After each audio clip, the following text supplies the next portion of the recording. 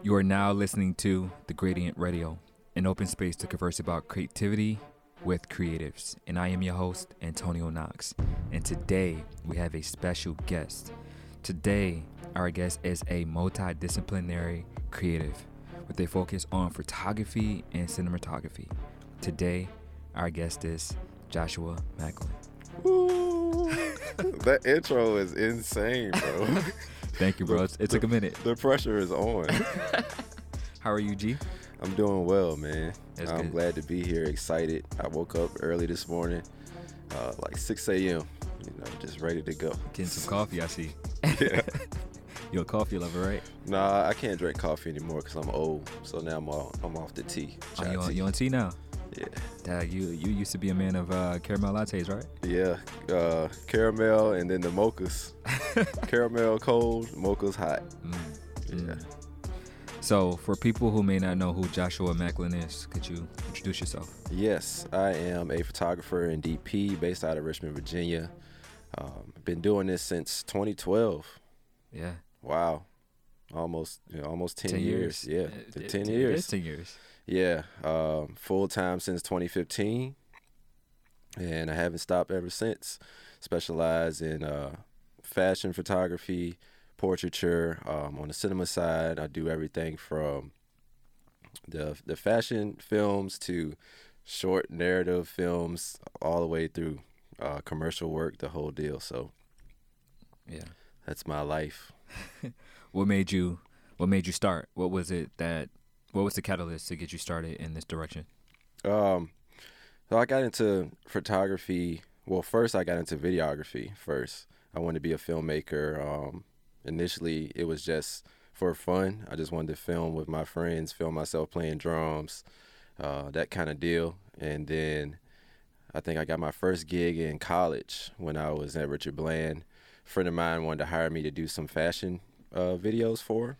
So I guess that's probably how I started getting into fashion, now that I think about it. I didn't really think about it until this moment. But yeah, she hired me to do like a fashion film for her YouTube channel, kind of like a lookbook type of deal. And from there, I kind of just really gravitated towards whatever was bringing me the income. So it was very income driven, my career. And I think it's still to this day, it has a lot of those parallels. So right now I'm doing primarily like video stuff because that's just the way the industry is. Yeah. But back then, no one really cared about video too much. She was like one of my only video clients. And from there, I guess people just decided to hire me to take photos because I had a camera that could do it.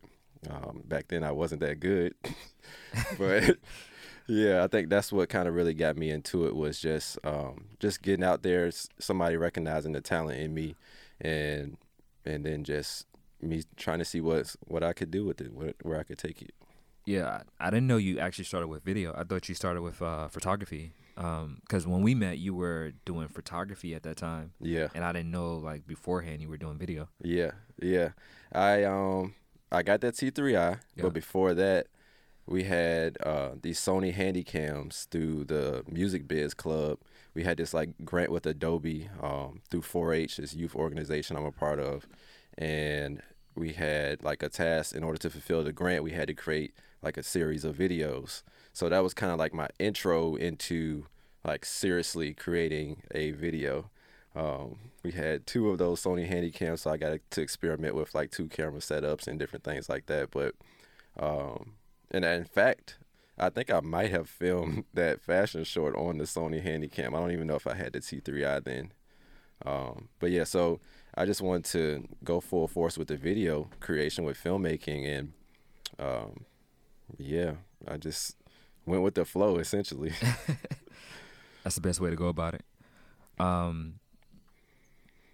So one of your first tools, you mentioned that was one of your first cameras was the T3i. Mm-hmm. And first camera. Yeah. Your first camera. Tell me about that exploration process of having that T3i. Wow. I remember that vividly, honestly. It was like such a new space coming from playing drums, and that's all I knew was music, to now having this camera in my hand, which before it was just dabbling in like cell phone whatever that was, cell phone photography at the time, to get the T3i and to experience like really first generation photographer in my family, no real, guidance or anything on that, and very little information on YouTube.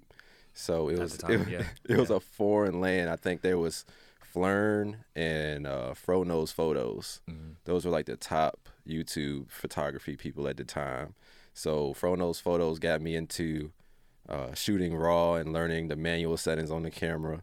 And then Flern was like all about the retouching and editing in Photoshop and that kind of deal. But when I first got the camera, I didn't have any of that. I had the camera and I had whatever free photo editing application came on the like 2009 MacBook at the time. Mm. So, and I had that MacBook for a long time.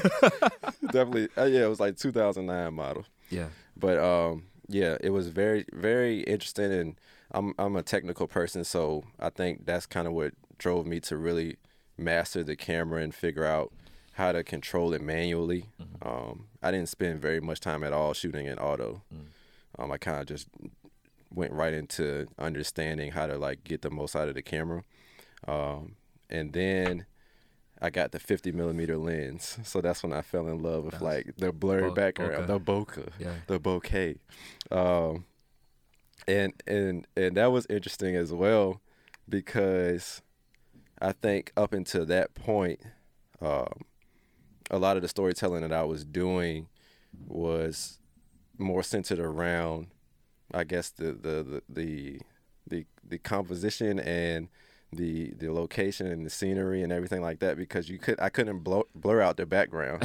So it wasn't ever a time where I was like, oh, we'll just put it at 1.8 and I'll shoot this portrait here and it's still gonna look fire. Yeah, facts.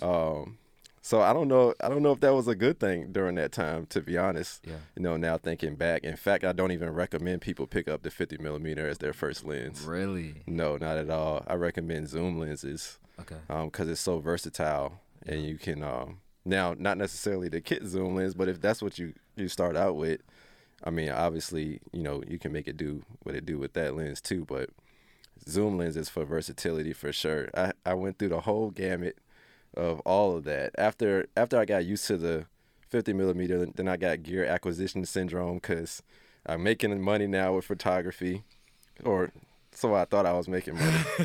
I was making enough to buy more gear. Yeah. Pretty much all the money was going back into that. But yeah, I think that camera just opened up my mind to what was possible. Yeah. And then the hacker in me ended up putting that, oh goodness, what's the name of that software? I don't know if you remember that, where you could put it on your camera and it would open up. Yeah. It would open up like it's like almost like jailbreaking the camera. For sure, yeah, I remember. Yeah. What was that? Yeah, it just kind of like opened. I don't remember the name, but I remember like what you're talking about. Yeah. It gave you more features. Right. Yeah. Just like possibilities to be able to do something with your camera. Right. Yeah. So I had did that whole 9, and that just I think not having a lot of money at the time really allowed me to maximize what I had and figure it out, so that when the time came for me to pick up some new gear, I had a greater appreciation for that new equipment, and I already knew kind of like how to use it. Yeah. Yeah, it just made things easier. Yeah. If that makes sense. Yeah, it did. Back in my photography days, that's when we kind of met, when I was doing Daniel's shoot, his engagement shoot. And I remember us conversing, and then we kind of like geeked about like Visco. That was a game changer. That was the game changer. Yeah, when I met you and you showed me that, I was like, bet. Faded everything. Yeah. Grain on everything. I mean, because that was like the hipster look at the time. Like because at the time we didn't realize that we can do that in Photoshop. Right. But like it was so much more accessible and easier to do it on Visco that it was kind of like a game changer for everyone. That was before the Wi-Fi transfer on the app. You actually had to get the card. Yeah. That orange. Yeah, the orange joint, yeah. I don't even remember. I used it once and lost it. I was mad. What was it? I don't even remember what that was the name, called. but I know exactly what you're talking about. But yeah, you plug that in, then now you have Wi-Fi. You connect to that card, and you can transfer the over. Images and edit right in Visco. Yeah. And that was like, that changed everything. Because then now, like, I'm getting into I guess, the more technical space of editing, understanding colors, and how to, basically adjust the image in a way that I was envisioning in my mind without limitation. Yeah. Yeah. Wow. Yeah. Good times. Yeah, you're definitely taking me down a journey of like things I forgot about, jailbreaking the camera, the memory card with the Wi-Fi on. Yeah. That was a different time. It was. Technology has really advanced within like these last couple of years. Absolutely. And I think the technology industry is a great thing. Some people have like mixed reviews because they're making photography so easy, but like I don't think it should be the technology should not be a barrier to like an artist creating. Yeah. So I love what's happening with cameras right now.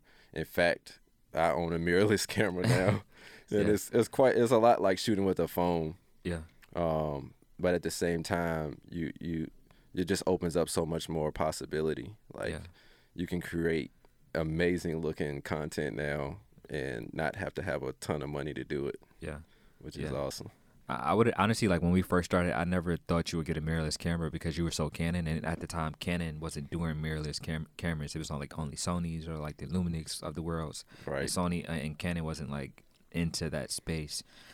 So just to see like the evolution of like not only the technology but like the type of equipment that you use in particular, from that time that we met with Daniel, it seemed like from my perspective, it seemed like you said you were taking pictures, you were doing all of this, but it seemed like your technical skills, but also like what you were creating just kind of like skyrocketed like over the course of like months. It seemed like, could you kind of like dive into that process of like how you became so good? You did a little bit with saying like you were like a technical person, and with the cameras that you were using, you were always using it in manual mode. So I guess in many ways you were what's the word I want to say? You just knew what you were. You just knew what you knew. You were getting better by just like doing different things. Could you speak about that process? Right. I think what the basis of it is the mentality of like, I guess it's something inside of me that hates not being able to understand or not being able to do something. Yeah.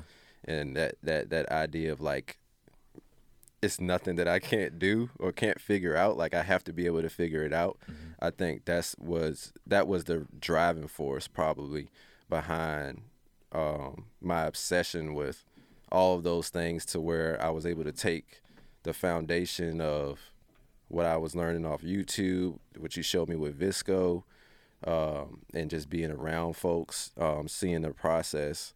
I guess it was beneficial at the start that I was able to reach out and touch different folks to get that inspiration and a sense of tangibility to what I was doing. And once I was able to touch it, that's when I knew in my mind for sure that I like had to go crazy with it. Yeah. So I think from that point on, it was study, practice. I remember times where, like before this, and to create like a parallel or comparison, before this, it was drums. People never saw me without my practice pad and my sticks. So I'm constantly like trying to get better. This is like during like marching band days and stuff like that. So I'm practicing rudiments, all of the different things, reading music, all that kind of stuff, constantly. And I think I took that same practice and took it to my, camera work, photography, videography, whatever. And I constantly had the camera in my hand. I'm at VCU. I'm walking around, shooting in manual, trying to dabble in different areas of photography, doing street stuff, portraiture with my friends.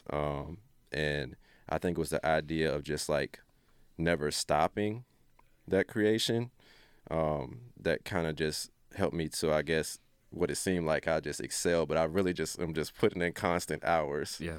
I guess at a more consistent rate than I guess what a normal sane person would do. For sure. You had a passion for it. Yeah. Yeah. I think, I noticed the change in your work, because at one point once you found out about Visco, you were obviously like using Visco, but I think there was a shift when you started to use Lightroom, right? And when you started to focus more on like high fashion and the portraits that you said that you were taking at VCU.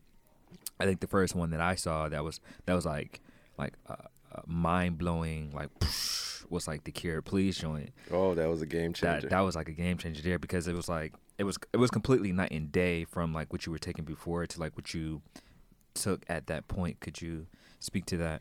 Yeah. So there's a lot of I guess emphasis I place on that photo, because it was like a pivot point in my career. Like, just as you said, not just visually, but just mentally, that photo went crazy. And at that time, Kiara was popular, but it wasn't to the point of like where she is now at almost 1 million followers. For sure. And that kind of deal. So for that photo to go like that during that time, when I guess like this Tumblr was big. Yeah, it was on Tumblr, right? Yeah, it went big on Tumblr, and then from there, it kind of just went out into the stratosphere, people painting it, writing poems about it. Daniel, that we were just talking about, Daniel Robertson, he has some paintings in his house, I think still right now, that some random person did of that image. Really? Yeah, it's like a mixed medium type of thing. Yeah. But yeah, just seeing all of the outpour of support, and just like you said, people just, so in love with those images, just made me realize like, yo, I really have an opportunity to make a difference with the work that I'm doing. And I think that was probably the first time in my life where I felt like I was really doing something worthwhile, like something like purpose built, like something that I can really say, oh yeah, this is me. Yeah. And that felt really good, because before that is, it's just exploration. It's just trying to figure it out, dabbling here, dabbling there. Yeah. I've been a musician my whole life, but never in my life had I felt like how that entire experience made me feel. And I'm not gonna lie, that was like fuel. It was a very addicting feeling. And I think now it was, let me chase after the next thing. How do we top that? Yeah. And that journey just continued. Yeah. Fashion photography, the same thing. That was more like artistic portraiture, but it allowed me to get noticed and have like a proof of concept to show to different folks. And just so happened that we had a nice fashion scene, within the area, and people really doing it. At that time, Ink Magazine was really doing it on VCU campus, and the people that were there were very serious. Like, most of them working in that arena now. And just like the technical piece of it, just getting into trying to create those Vogue-esque looking images just drove the art and exploration of light and shaping light and all of those things like through the roof, honestly. Yeah, because I remember that you guys shot that picture of her in her dorm room, right? Absolutely. Yep, my cousin Sky was with me. We didn't think anything of it. We thought it was just going to be, a nice Tumblr shoot, very Tumblr-esque. A friend of mine, Alex, who was the first model who ever gave me a shot, I was cold emailing tons of people, and, she was the first one that actually let me photograph her seriously. And she had some input on the creative behind that as well. Skylar was there.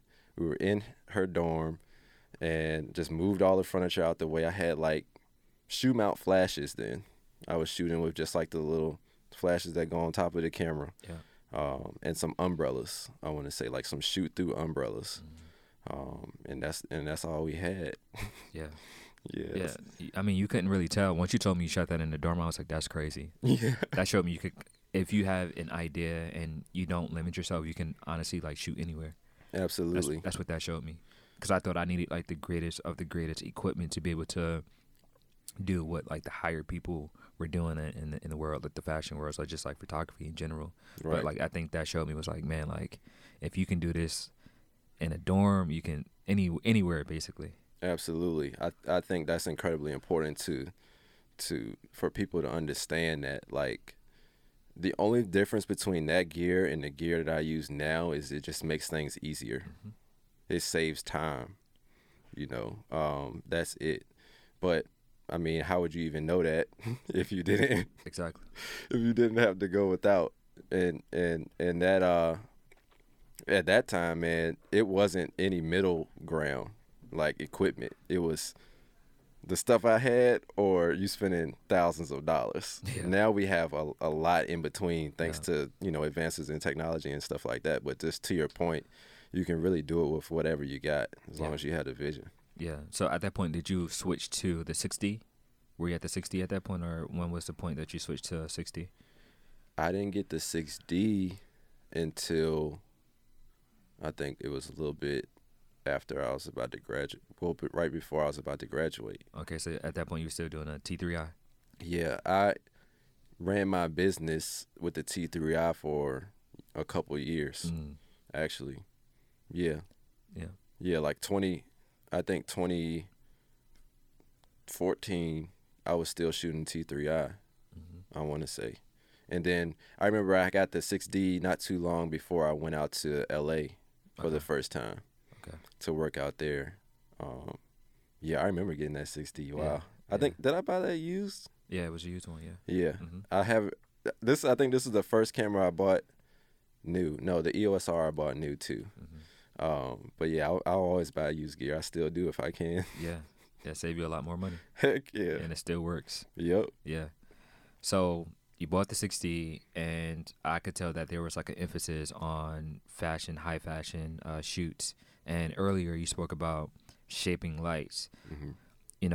It's different to shoot outside when you have like natural lighting, but like when you shoot inside, you need different types of lights, reflectors, and stuff like that.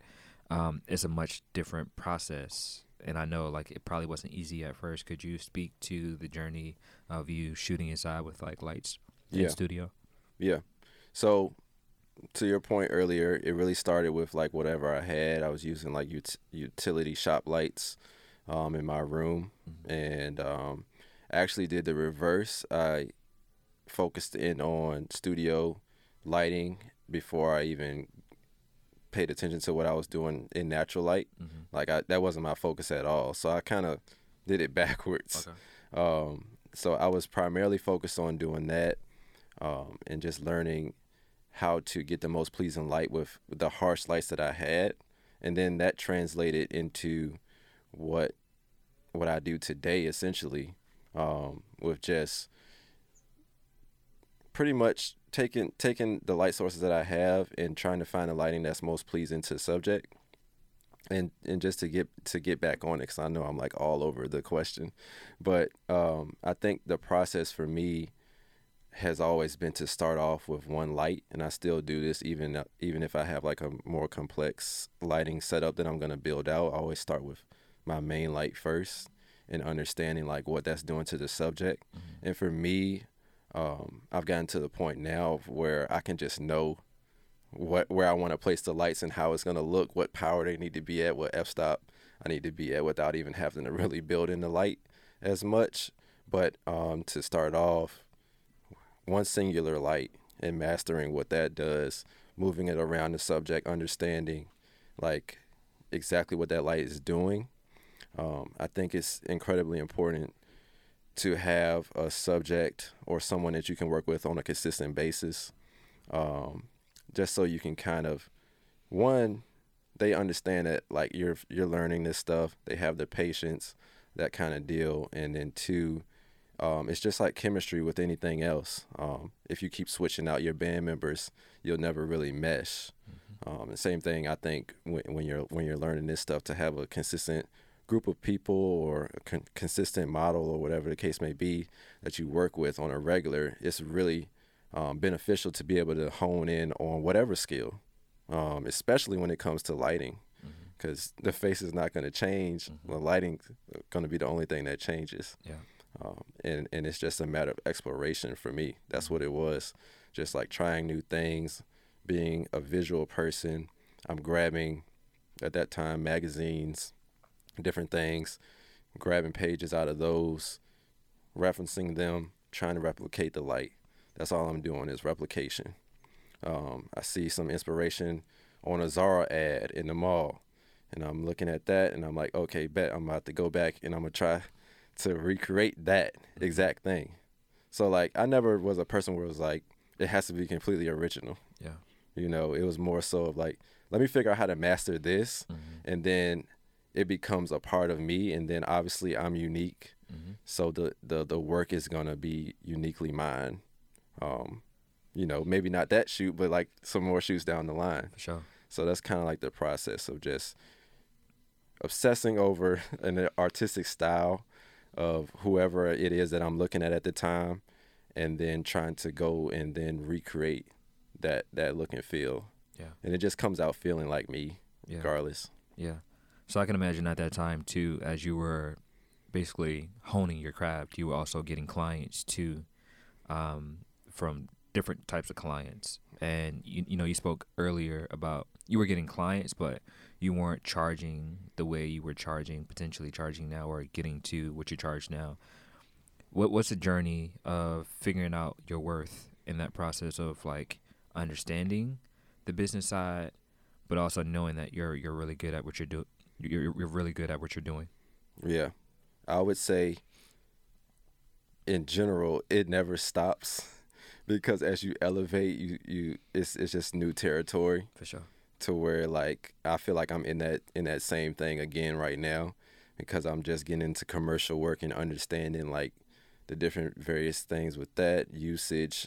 I didn't even realize that you could charge more if weekend work was required. Different things like that you have to keep in mind, and how those negotiations work. It's a whole different world, you know.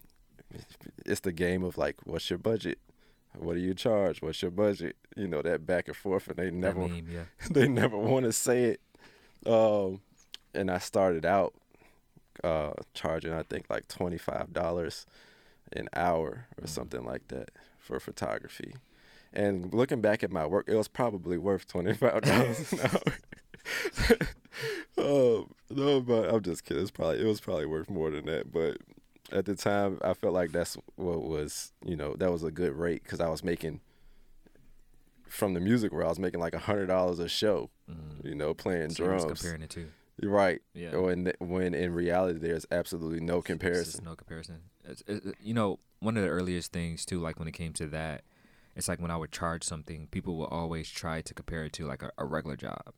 So like if I was charging like $100 an hour, people would be like, well, for a regular job, people only charge this. It's like you said, like it's not the same. You can't really compare the two. You cannot. Excuse me. You can't really compare the two. It's vastly different. Yeah, absolutely. And now what I'm realizing is, well, it's not just now, but the theme of my life has been like no hourly. Like, no, I don't do hourly. I stopped that, bro. Like, you can't really break it down in that way.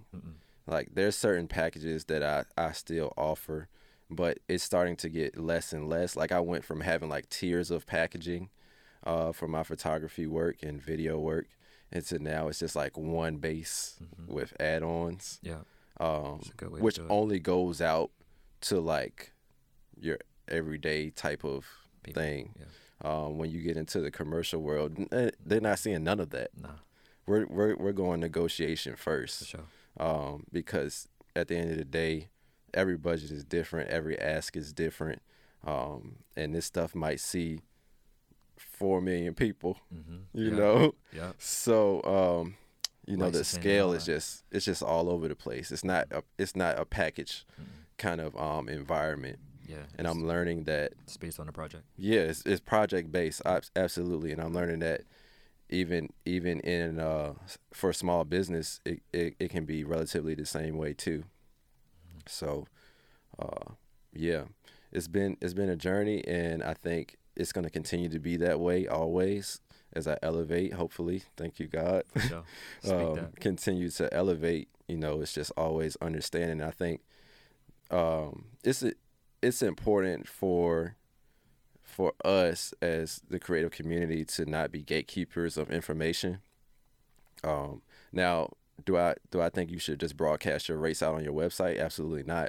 But like when you have a young, you know, filmmaker or whatever come up to you and they're talking numbers, I don't think we should ever shy away from, being transparent. Because at the end of the day, a lot of us are first generation, so we don't have anybody else to ask. We don't have anybody to have our backs with this thing. So the more information we share, the better off we'll be as a community. And really, realistically, that helps me because if so-and-so is out here blazing but charging 50 to 75% less of what I'm charging, that's going to bring the market value down. It's going to bring you up. So in the spirit of transparency, it helps everybody. It helps them and it helps you. Yeah. I hear like with some jobs, they have a policy in which you shouldn't speak about, what you make. But what people have come to realize, if you ask a person like what they're making and they tell you, then you can kind of like gauge the market. So like if one person is making like $50,000 and another person is making like $85,000, you see what that person is making and you could be like, well, we're doing the same job, so I should be making the same thing. And so you can go to like your person or your boss or like super HR and be like, yo, like this person is making this, like I should be making the same thing. And so like what you said basically is like people should be able to speak about like what they're making, so it doesn't bring the market down. One person's not getting paid less than the next person, especially if you're doing the same job, the same way, the same experience. And so like I think that's truly valuable to be able to speak about that process, that part of the process when it comes to money. Yeah, absolutely. And I think particularly in the Black community, we really don't talk about money at all. Yeah. Like not even within our families. For real. It's very like a very sensitive subject to talk about, which I mean rightfully so. Historically we've been struggling for a while, Still, for sure. and still are, and pretty much all of us can reach out and touch a family member that's in poverty right now. So I think it's important for us to do it within the community and within our families as well. Earlier you spoke about how you started with someone hired you to do like a video of like some fashion work. I really thought you started like fashion work just due to fashion video work due to like Instagram, right? But now seeing like it was kind of like a full circle moment that like you started with the fashion area with video, and then like once Instagram started to like implement different kinds of ways of like doing video, it seemed like you really attacked that, and how that was like I thought that was like also for me I also thought that was like another like momentum shift for you and like your career. But it seemed like it wasn't. It was something that you were always doing or intending to do, right? Yeah. This is a very multi-layered question right here because it's like yes and no. I think at the end of the day, I just love working with people, so that's kind of what drove me towards fashion, because it's very team-based and it's easy to get that scale of production even on a smaller level, because you have your makeup artist, stylist, hair, all of that kind of deal, several models. It's very community feeling. At the time, I think I fell into the right environment or the right group of people, because the entire fashion industry isn't so like loving and welcoming and uplifting at times. But I think to your point, and maybe not to your point, with the evolution of Instagram, because there was a time where that wasn't even the platform where I was posting my photos. Like I was posting them mostly on Facebook and Tumblr and things like that.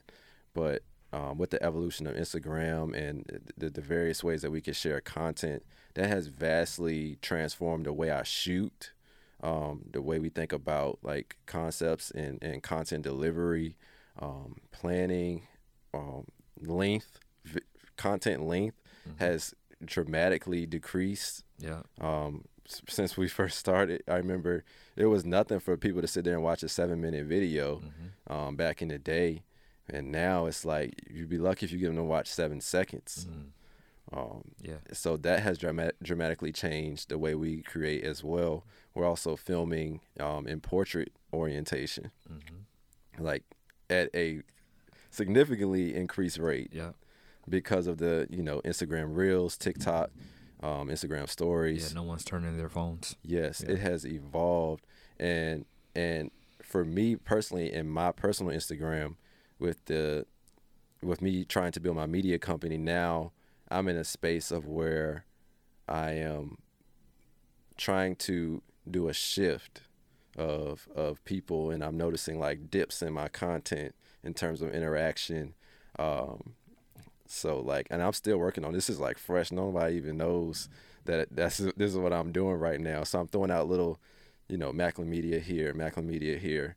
My website is kind of like gearing a little bit more towards that now. Now I have, instead of just like an email, I have a contact sheet with the Maclin Media branding, and it has several questions on it. And I've switched over to a CRM, and I think with Instagram and social media in general, it has definitely greatly influenced, but it still is all completely driven on what my life is centered around, like in terms of what I like to create.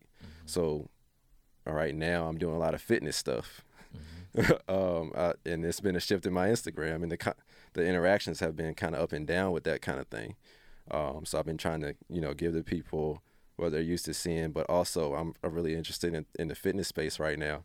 So I'm like experimenting with that. And I think, to your point, a lot of my stuff, and I think that's what keeps me going and feeling like, keeps the passion going. Because I'm not just like chasing the dollar completely. It's always been about what I care about at the time. Yeah. That's why I never really fully I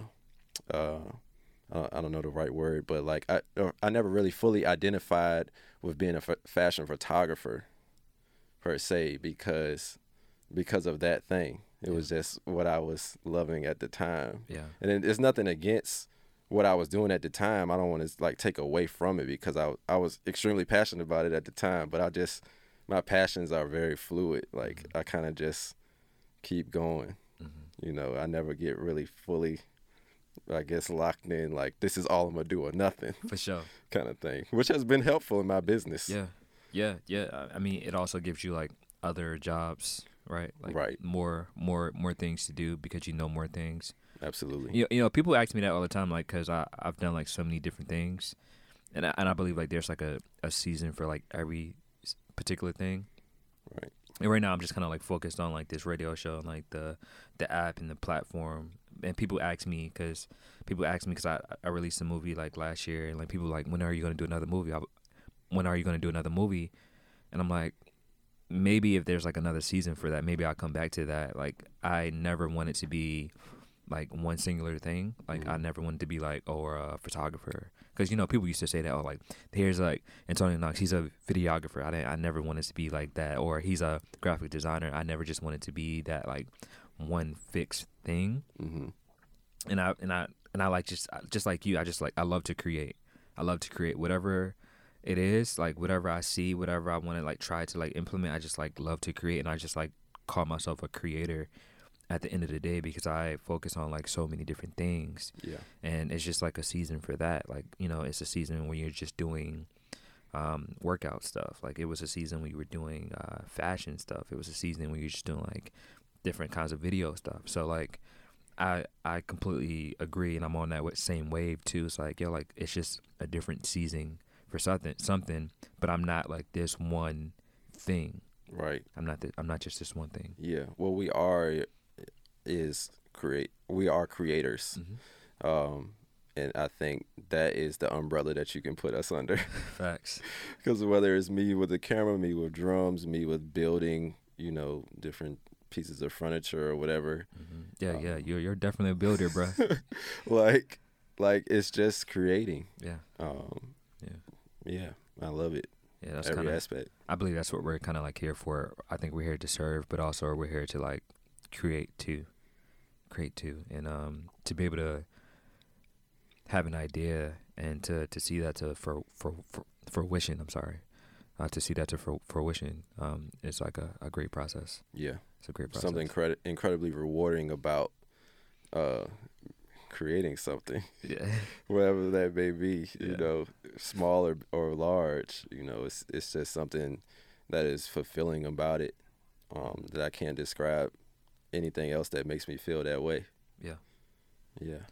Did you know in the beginning that you needed people when it came to photography? Because I know, like, for me, like, when I was doing photography, it was just like only me, right? But you spoke about, and kind of like the fashion world per se, or just like the type of photos you were taking, that you needed people to facilitate, or like you start to get people to help you in the process of like taking photos. Yeah. When was that? When did you realize? When did you come to that conclusion?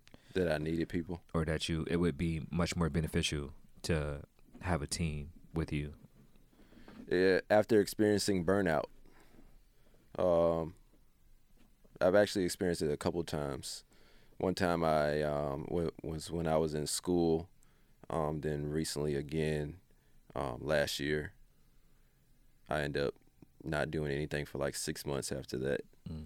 And now coming into this year, I just realized, like, the busier I get, the more help I need. Also, aside from that point alone, the more eyes, the more creative eyes you have on a particular project, the better it's going to be. So now the theme of my life has been to outsource as much as I possibly can. Build out a team that can help me load in equipment, set up lights. Eventually, I hope that I'll have someone to be able to even talk to the clients and do that whole negotiation process back and forth, so that I can spend more time creating and less time on the admin. Because we were talking off of camera about how, like, that's been like taking up my life these past few months, pretty much since like the top of the year. It's just like admin, building out all of these different templates and, all the negotiation processes and figuring out what to charge and getting a crew index of all these people that I can reach out to subcontract through my company. It's just been a lot of that, and that is very, very time consuming. So I think that was really the turning point. It's just after experiencing those burnouts. But to your point, I was the same way, one-man band, and it was almost like a prideful type of thing, like, oh, he can do it all. He can shoot it. He can do the photos at the same time. He can edit all that stuff together.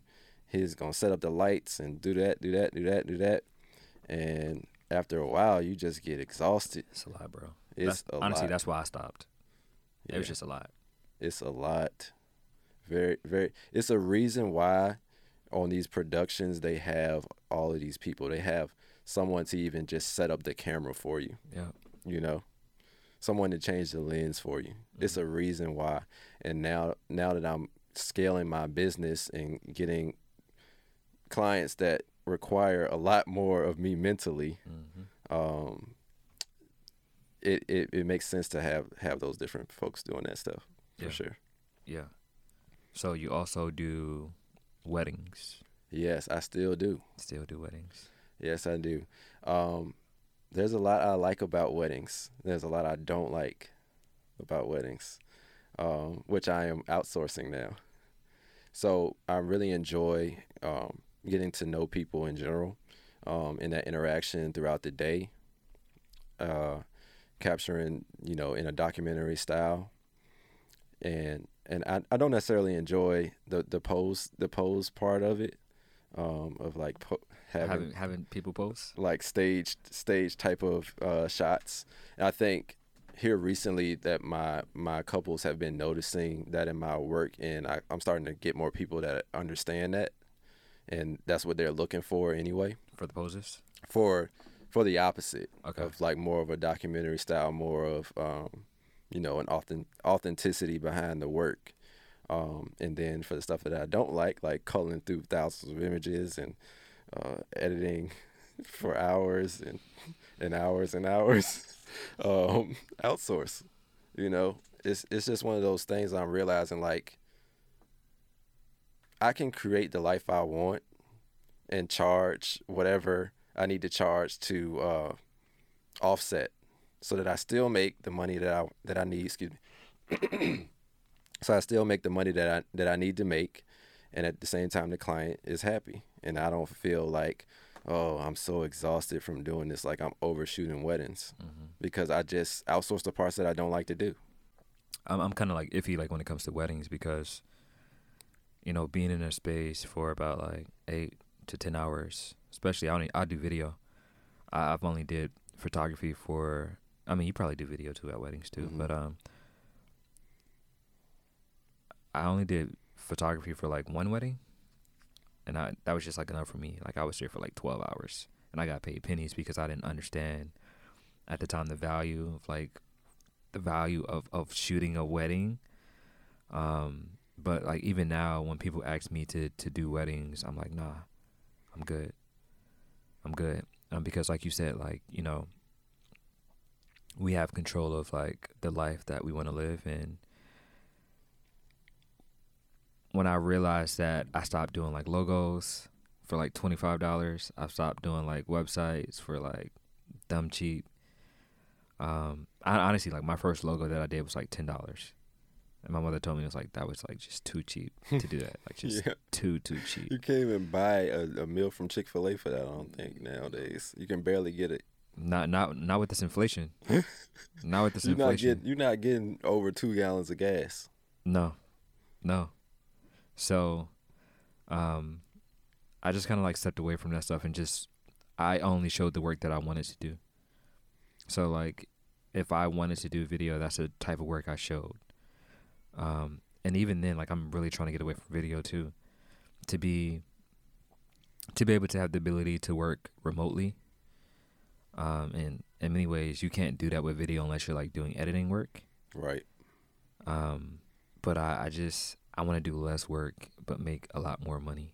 And I'm just really trying to figure out a way creatively to be able to do that. So I'm only showing things that I just want to like focus on, and to be able to obtain clients that way. Yeah. So how do clients find you? Is it word of mouth? Is it through like your website? Is it through like social media? How do you get your clients? So the vast majority of my clients come through Instagram, almost like a direct funnel from Instagram. Very rarely through the website, and then I would say second to Instagram is word of mouth. Now, I'm working on in this next half of the year, shifting, well, not necessarily shifting from Instagram, but in addition to that, starting to develop organic leads, or just like, you know, leads outside of Instagram, whether it be running ads for my media company, you know, sending out cold emails, that kind of deal, to different, you know, companies and things like that, letting them know what we can offer them, kind of deal. But right now, as the analytics show on my CRM, everything's coming through Instagram for the most part. For people who may not know what a CRM is. Customer relationship management is a tool specifically for that. I use HoneyBook. There's a bunch of stuff out there. HoneyBook is probably the most expensive of the tools that are available to like freelance companies. But it's very user friendly. I don't have to think about it. It has an app. That was very important for me to be able to, like, you know, on my phone, contract, put a whole proposal together, an invoice, contract, the whole deal, brochures, automated emails, that kind of deal. And it just elevates the client experience, so they feel like, you know, a little bit more secure when we're throwing out these larger numbers. It feels a lot better than just coming from a Gmail or whatever. Yeah. When it feels a little bit more polished, and even though the numbers are there and the work is there and it's all the same, it's just a presentation, which just elevates perceived value. Yeah, I'm big into perceived value. I've made YouTube videos about it. Perception is everything. Absolutely. Yeah. That can separate, because you see it all the time. There's a lot of people out here creating trash work, but they got their stuff together. And the presentation is there. Yeah. You know, they got everything looks grandiose. You know, they got the team and that kind of deal, and they're winning these projects because the people that are paying for these things are usually not artists. So they could care less, or they don't even know to care. You know, they can only go off of what they perceive. Yeah. So it's so important to do that kind of thing. Yeah. Yeah, I mean, some people know, but I always tell people, like, whenever you leave the house, leave presentable. Because, like, people have a perception of you. Absolutely. But also, like, when it comes to, like, your work, too, and, like, that's why branding is so, like, pivotal, because people look at something within, like, 3 seconds, they already made their mind about, like, what this is or, like, what this person can, like, deliver. Who you are as a person. Exactly. Which is scary. Exactly. Exactly. So, like, perception means a lot more than people might want to believe in. So, like, always look your best, always put your best work forward, and make sure, like, it looks good. Right. At the end of the day. You only have one chance to make that first impression. And really, you only have one chance to mess it up. Yeah. Because at the end of the day, you might be able to smooth things over, but they still have that idea in their minds about you. Yeah. So it's so important. I can't stress that enough. Like, it's helped me so much in my business, and just like adding little things, you know, client comforts on set, and, you know, different things like that just help to elevate. Just having a team already makes you feel like it doesn't matter. You know, they don't know the background of these people. They don't know if they are really versed in what they're doing or not. Now, naturally, I'm hiring people that are, because otherwise, what's the point? Yeah. If I have to show them how to do everything. But yeah, it all matters. Yeah, for sure. Yeah. Do you believe in affirmations? Yes, I do. Okay. It's especially, I don't even know if I believe in, like, outwardly expressing them to the world, but, like, definitely in my quiet time. For sure. So yeah. if I ask you to affirm some things for your future right now, would you not outwardly do it? No. So as far as, like, what you see for yourself in the future, like, what the type of things that you want to accomplish, the things that your intentions. Yeah. So right now, the biggest ones for me have been creating the bandwidth. So I see myself with more bandwidth to do the things that I enjoy that don't necessarily involve work. And with that's going to be when my company is a well-oiled machine, where I can not necessarily have to be on set every time for things. And I see for myself, my business will be a umbrella of a myriad of things is what I'm envisioning and what I'm affirming for myself. And what that umbrella will allow me to do is just have a better quality of, well, I wouldn't say a better quality of life, but in my affirmations, I say a better quality of life. For sure. For my sake. I mean, your life is not terrible now, but, like, I get what you're saying. You see what I'm saying? No, I'm not, and that's the thing. For like, sure, that's 'cause my affirmations. That's why I kind of keep them inside, because it's like for me. Yeah. And what I want to see my life look like, and that's having free time, having that stability of whatever my vision of stability is, and an incredibly flexible schedule. So those are the things that I've been affirming for, like, the past year. That's good. What would you say to a person who's just, like, starting from, like, where you started? What type of gem would you drop to them to continue to go forward? What would you say to inspire? What would you say to yourself, like, when you first started? Like, what gem would you drop, or gems? Yeah, myself then and myself now, first starting out, would be completely different because of the climate of everything. For sure. Speak to that beginning person. That starter person.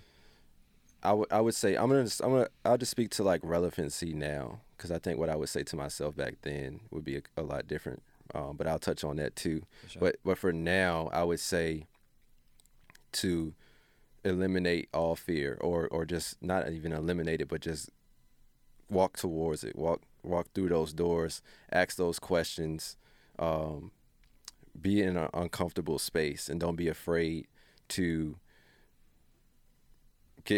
hear no, essentially. I think that was a big thing for me as when I was first starting out. Is just like the fear of rejection and the fear of like losing a client and that kind of deal. And I think that kept me. I had to start back a lot further in terms of like pricing. Like imagine just having to elevate your price from $25, versus starting out, even as just $500 or whatever the case may be.